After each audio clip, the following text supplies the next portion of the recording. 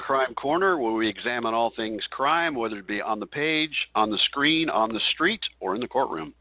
I'm Matt Coyle, author of the Rick Cahill Crime Series, and I'll be your host for as long as it takes. My guest tonight, Alan Orloff, has had an eclectic employment career. As an engineer, he worked on nuclear submarines. Now, not many guys can say that. Supervised assembly workers in factories, facilitated technology transfer from the Star Wars program, another one not many people can say, this maybe more, and learned to stack washing machines 3 high in a warehouse with a forklift. He even started his own recycling and waste reduction newsletter business. Now he writes fiction. His debut mystery, Diamonds for the Dead, was a 2010 Anthony Award finalist for Best First Novel, and Pray for the Innocent won the 2019 ITW Thriller Award for Best Ebook Original, which is fantastic. His short fiction has appeared in numerous publications, probably too many to name, and his short story, Dying in Dokesville, won a 2019 Derringer Award, and Rule Number 1 was selected for the 2018 edition of the Best American Mystery Stories anthology, edited by none other than Ms. Louise Penny. His latest novel is I Know Where You Sleep. Welcome, Alan Orloff. Thank you, Matt. It's a pleasure to be here. Thanks for inviting me. You got it. Thanks for coming on. It's, I guess, 8 o'clock on the East Coast. So, I Know Where You Sleep. Tell us a little bit about it. Well, ever since I started reading crime fiction, I guess I was working in Boston back in the 80s. And my boss came up to me and said, Alan, I see you like to read. Have you ever read this Private Eye series by Robert B. Parker? It's a local, takes place here in Boston. And, of course, he's talking about the Spencer series. And I said, I hadn't really done it. At that time, I'd read a lot of horror and science fiction, but not too much mystery, some Agatha Christie stuff. Mm-hmm. And I thought so I started reading books, and I devoured them. And it's great. So ever since then, I've always had a kind of a soft spot in my reading heart for Private Eyes. But it wasn't until, I guess, my 9th book that I actually got the opportunity to write a Private Eye novel. So I'm real excited about that. And I guess sort of the twist is Anderson West owns the Private Eye firm, and he brought in his loose cannon sister to work alongside him. So not only does Anderson have to solve a case using the typical Private Eye means, but he has to kind of keep his sister in check because she is apt to do most anything. So I had a lot of fun writing it, and this first book is they go after a stalker. And I don't know if you've ever been stalked, Matt. It's possible. I've never actually personally been stalked. However, there was a situation where someone paid me a little bit too much what I considered inappropriate attention. And even at that very minimal amount, I felt really uncomfortable. So in doing the research for this book, I always knew that stalking was, a crime, but I don't know that I really understood the impact that it could have in somebody's life. So I took the opportunity to kind of write about that in this book. Yeah, it's really been on the Society's radar probably ever since Rebecca Schaefer was murdered in 1989. Yeah. I'm not even going to mention the son of a bitch's name who did it. And it seems to me the law, and maybe you've done more research than I, you probably have, but it seems to me lawmakers have yet to craft legislation that can adequately handle the threat, which often leaves police with their hands tied.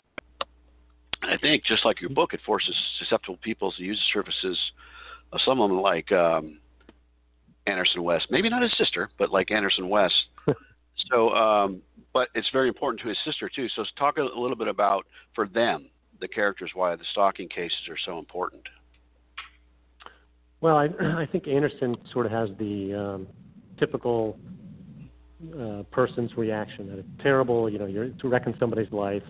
And he's sort of the kind of guy that, he's a good guy. He's a good guy deep down, and he wants to help his client. Carrie, his sister, has more of a visceral need, and that stems from some incidents that happened to her when she was much younger. So she always is kind of sticks up for the weaker, the less fortunate, the victimized, the people that are more easily victimized.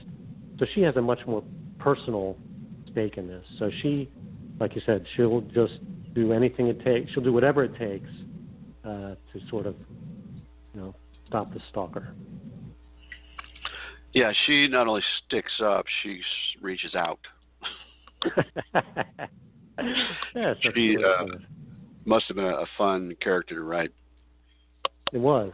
And honestly, not one I've read. I haven't really read another character like her in crime fiction. Yeah, so, was good. Your protagonist, which is a great name, Anderson West. To me, when I'm reading the book, it has the feel of a series character. And then you just mentioned in this the first book, so I'm wondering, are you making a series out of this? Well, I mean, I'd like to make a series out of it. It's not only in my hands, There's the sales and the business aspect of things, but I do have, the first chapter written of the next one and sort of the plot outline. So if all the cards fall right, yeah, I'd like to have that as a series. Now I know I just read a terrific PI novel called Wrong Light. As a matter of fact, written by yours truly, you, and no, it's great. So you obviously have, what's your fifth in the series? That one, and you have the next one starting to come out. Is that right? Yeah. Yeah, Lost. So how do you like writing the series? Well, it's all I've ever written. It took me 10 years to get published, so I've been writing Rick Cahill for 19 years, even though I've only got 6 books out. 7 comes out in December. But for me, it's in first person. So when I do something else, it's going to be quite a challenge to do something, another character, possibly in third person. So, but I love writing a series. As a matter of fact, you segued into a question I was going to ask you about. Is that although now you're starting the second book, you've written, as far as I know, 9 standalones. This one might be the beginning of a series. And like you mentioned me, I would like a series. Well, for me, my starting point is whatever happens in this book, what's it going to do to my character, Rick Cahill? How's it going to affect him? And so I think I have a little bit of a cheat. I think series characters, or at least I feel I have one, I have a cheat to get started. I've already got something, even if I don't want to know I'm going to writing about, I know how am I going to hurt Rick this time. So when you're writing standalones, where do you start? How do you think about story? Do you think about character first? Think about, I heard something very interesting on the news, or I read something. How does the call come about for you in putting together a single standalone? Yeah. No, the answer is all the above, or any of the above for any particular title. I get ideas the same way most writers get ideas, from everywhere. The littlest thing can bring about an idea. Sometimes I'll just see a quirky person walking along the street. I'm like, you know what? What if that person had a license to carry a gun or something? What kind of pandemonium might that create? Yeah. I had the novel that came out before I Know Where You Sleep, Pray for the Innocent. You or the listeners may not believe this, but I woke up at 4 a.m. I was down at Sleuth Fest. I remember it was a Sunday night. I was at a Sleuth Fest, and we were leaving the next day. Woke up at 4 a.m. This idea was fully formed, came out fully formed. I woke up with it. It wasn't a dream. I woke up, and I had this idea in my head.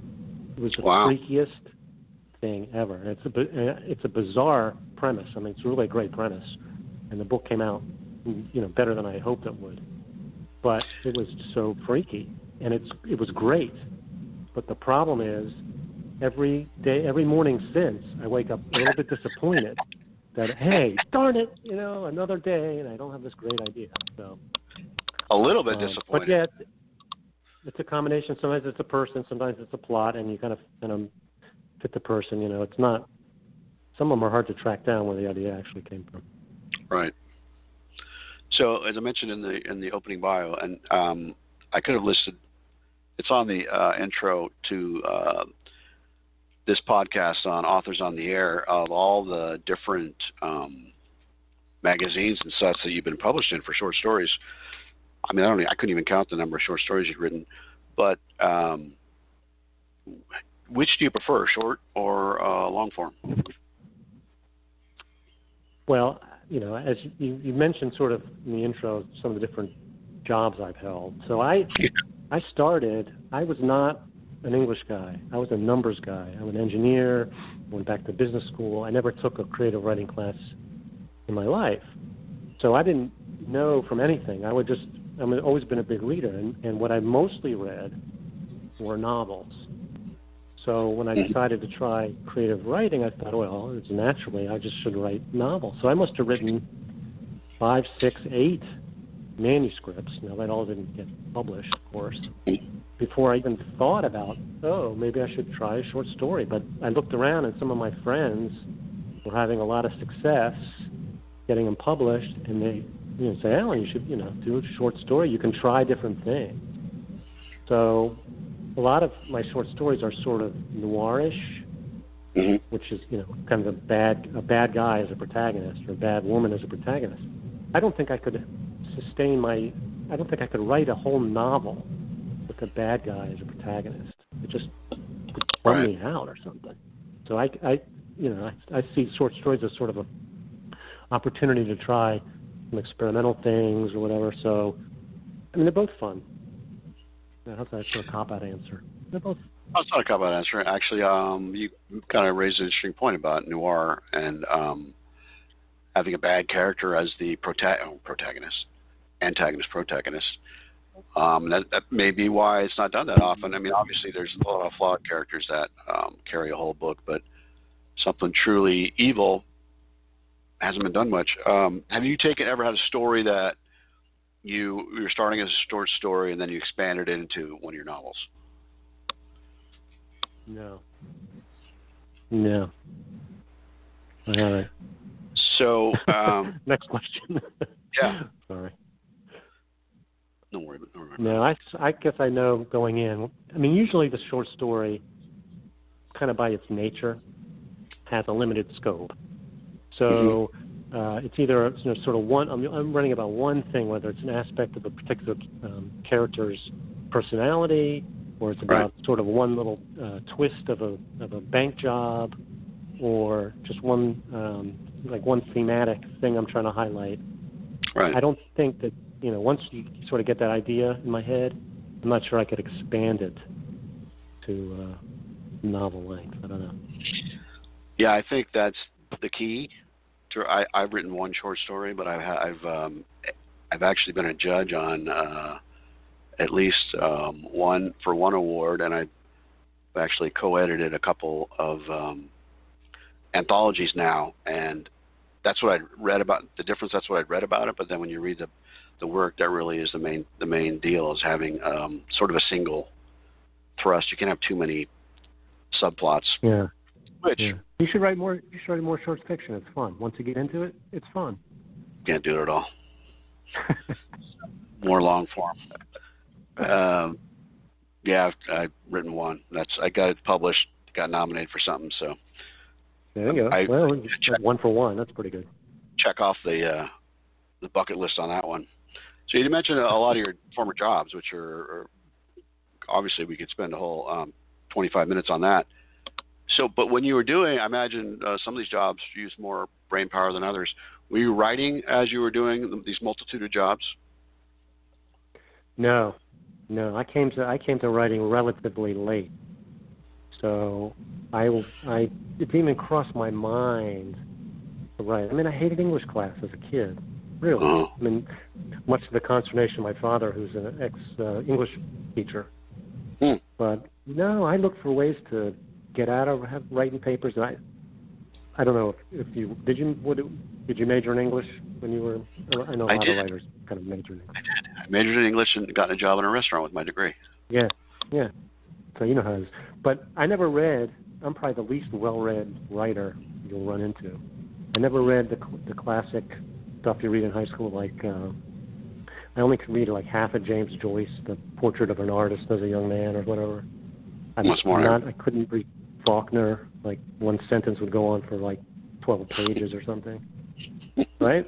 I just never could get into that stuff. So while the class was reading those things, I would read the the Cliff's Notes, and then I would read Isaac Asimov or Robert Heinlein kind of on the side there. So I don't know. Yeah, but you were reading. It wasn't like you weren't reading at all. You were just reading what interests you, and I think that's the key for a lot of writers is that if you've read a lot of crime, which now you have, is that some of the ideas for plot points and things like that, they almost kind of fall in rhythm that you don't really even understand how you got there.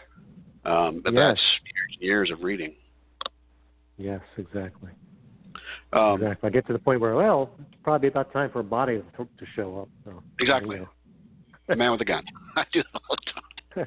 That's first draft stuff, and then you revise. Speaking of, so we have a lot of listeners who are at various points of their writing careers.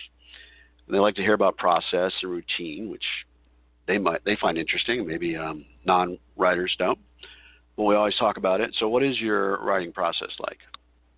Sure. I find listening to other writers talk about their process fascinating.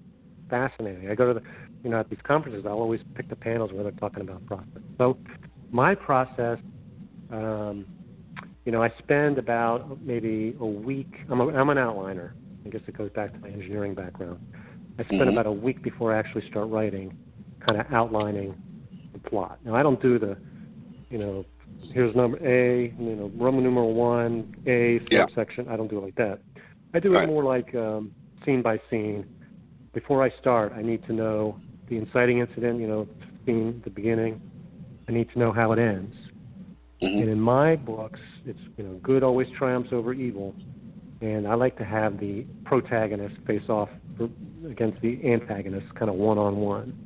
So no army of FBI agents involved or anything like that. Right. And then a few major, turning points in the middle, like tent poles, like set scenes. And then from there, I'll just sort of fill in. Now, sometimes I teach writing workshops. And one of the things I found with a lot of beginning writers is they have a lot of difficulty getting to the end, typing those two beautiful words that all us writers love, the end, because they get so involved with revising and reworking the first chapter, and then they'll get it perfectly, and then move to the second chapter and rework it, and then they got to go back and change the first chapter to match the changes they made in the second, and just on and on, and never get to the end. Right. So I espouse what I call Big Fock, butt in chair, fingers on keyboard, and just start typing from the beginning word all the way straight through to the end. And don't go back and edit, don't go back and revise. So I try. This is kind of my method, and it may not work for everybody, of course. We'll get it. You got to find what works for you. But for me, and for some people that have trouble getting to the end, I find that if you just sit down and just type, get to the end, you will have accomplished several things. One, you'll have proven to yourself you can get 80,000 words down on paper, and in some sort of something that maybe resembles a story. Yeah. And two, you'll see your whole story in front of you, because there's so often, like chapter 1, chapter 2, you don't really know where your story's going, even if you've outlined it, So you'll pick up my first draft, and it'll be like rubbish. It'll be horrible. And Anne Lamott, in her great book Bird by Bird, gives you permission to write a crappy first draft.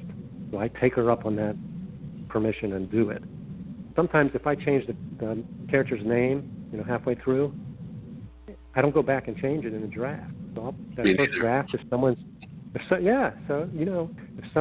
picks up your draft and tries to read it, it's like, well, who's this character? They just show up out of nowhere. Oh yeah, well, that's the hero. I just decided to change his name. That's the hero. So anyway. Yeah, I'm a bit of a big focker. Is that how you write? I'm a bit of a big focker. Yeah. I do revise every day. I've heard that about you, Matt. You're a big focker. Yeah. I do revise what I wrote the day before when I get started, but I mean, just right now, I'm finishing the first draft of my 8th book, and yeah, just like you say, I mean, there's stuff that I have changed as it goes, and I'll just get it on revision. I'm not going to go back now. And I think that is a good point, because I think people, it's what is that saying? the perfection is the enemy of the good, or something like that. And I think you made a really good point about why some people don't maybe finish, is they think that it's not perfect, and they go back and revise and they can't get to the end. Yeah, John LaSquaw says the right thing. Same thing. He gives himself permission to write a shitty first draft. But his first drafts are probably really good. And I've heard somebody else say, and it may have been him actually, his shitty is probably our final polish. Right. Somebody else say, I give myself permission to think that I'm writing perfection, and I think it's the same thing. Is that in the first draft is you're just not slowing down too much. Just like you say, get to the end, and then hopefully you've left. If you're on deadline, hopefully you've left yourself some time to go back and revise. Yeah, and something weird that I found that if you go back and read your draft, you'll, at least for me, I discover that the parts I thought were really crappy weren't as crappy as I thought, and the parts I thought were really good weren't as good as I thought. Exactly. So you can barely tell those bad writing days from the good writing days, which I guess is good. Yeah, it's just like you say, it's putting your ass in the seat. Yeah. So how has the pandemic affected you and your writing, or has it? Well, my wife and I, we moved. We moved out of our house at the end of January, and our goal was to move down and get a rental place for a while we looked at houses and buy a house and move in and everything.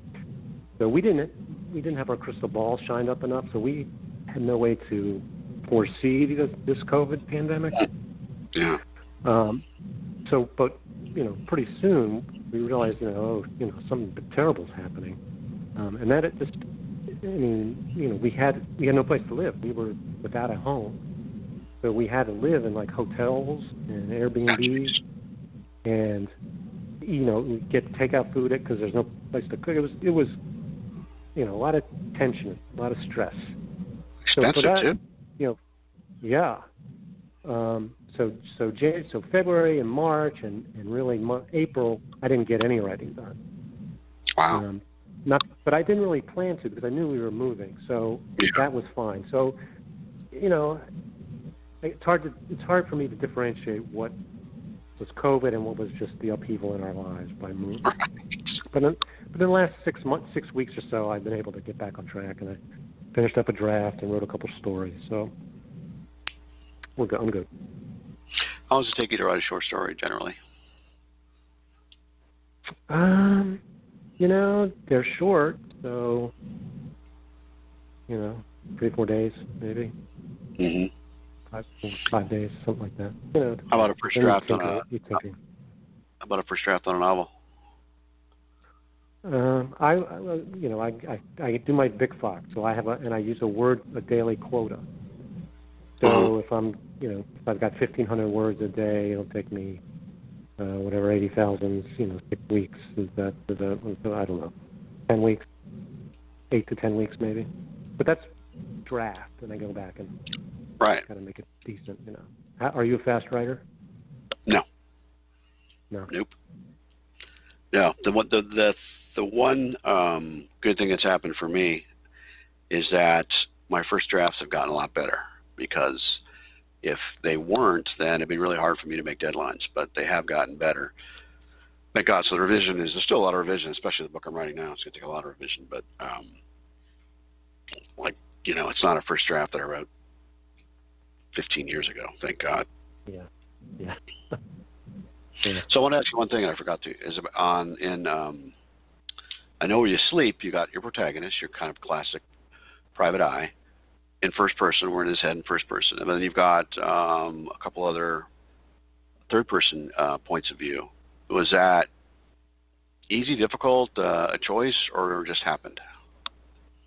No, it was a conscious choice. I guess I prefer writing in first person, probably like you do. But not all stories lend themselves to first person. Like, I Pray for the Innocent, it was a kind of a thriller, and that was all third person because I wanted a lot of different viewpoints.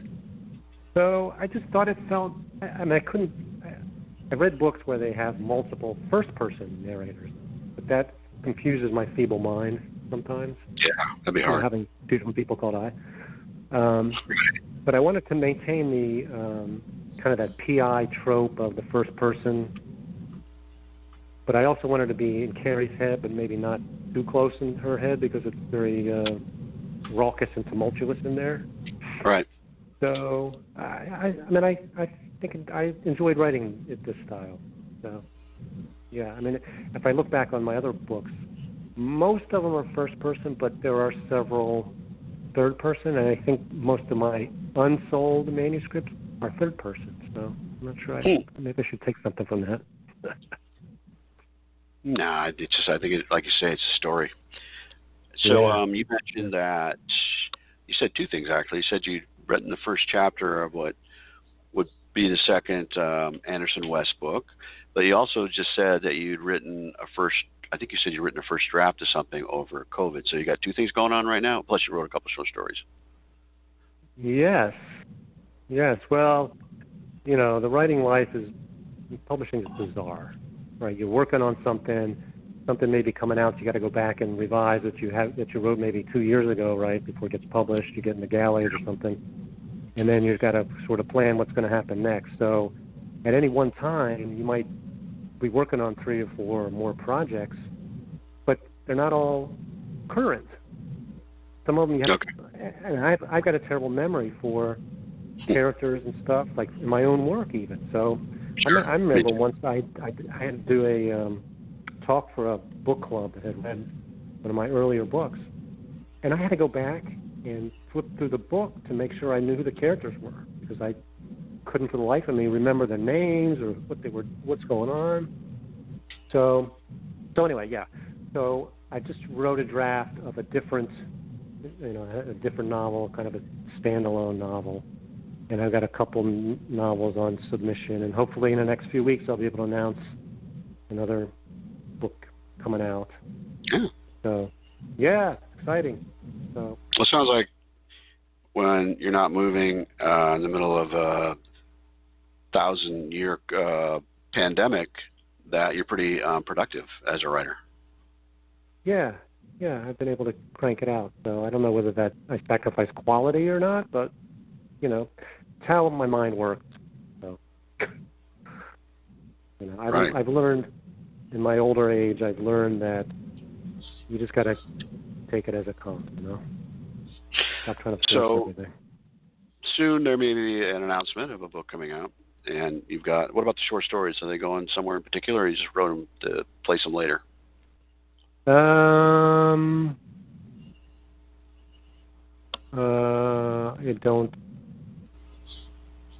don't remember. Well, I've got a short story coming out. I don't remember where you're supposed to send them. No, I don't remember. I do have a story coming out in Alfred Hitchcock sometime in the next. Oh, very cool. Not easy to get in there. 6 months. And I have a story that I'm really excited about that's coming out in. There's a new noir publication, Mickey Finn, that's coming out September, I think. Michael Bracken is the editor. And it's one of the better stories I've written in a while. I'm really excited for that one to come out. It's just sort of, the feeling that just your scene, it just all works together. Just, something just drops into place and like, oh, this is it. I can stop writing. It's good. So, no, I don't know that feeling, actually. No. Well, if you ever get there, it's pretty cool. I had it once. It was for this story. I maintain the climb. So where can people find you on the World Wide Web? I have a website, AlanOrloff.com. I'm active on Facebook. I am on Twitter. I am less active on Instagram. And I mostly I think I'm mostly going to post like lizard pictures since we just moved to South Florida. And I'm enamored with lizards. Bugs too. You'll find plenty of bugs down there. Yeah, big ones. Yeah, cool. That's right. Yeah. All right, Alan. Well, thanks for coming on, and everybody out there. I know where you sleep. It is perhaps the first Anderson West novel. It's a good read, and got some really interesting characters, particularly his sister. So give it a read. And Alan, thanks. It took us a while to get this done, which was on my end. I apologize, but thanks for coming on today. Well, Matt, thanks so much for having me. I appreciate it. I enjoyed our talk. Me too. All right, folks. Good luck. Thanks for listening, everybody. I think I'll have another show in 2 to 3 weeks. I'm not exactly sure. But stay tuned. Also, if you're in a book club and would like an author to answer questions and talk about his work, I'd love to talk to you. You can find my email address on my website, mattcoylebooks.com, or look me up on Novel Network, and they can set up a book club meeting. This is a copyrighted, trademarked podcast owned solely by Authors on the Air Global Radio Network.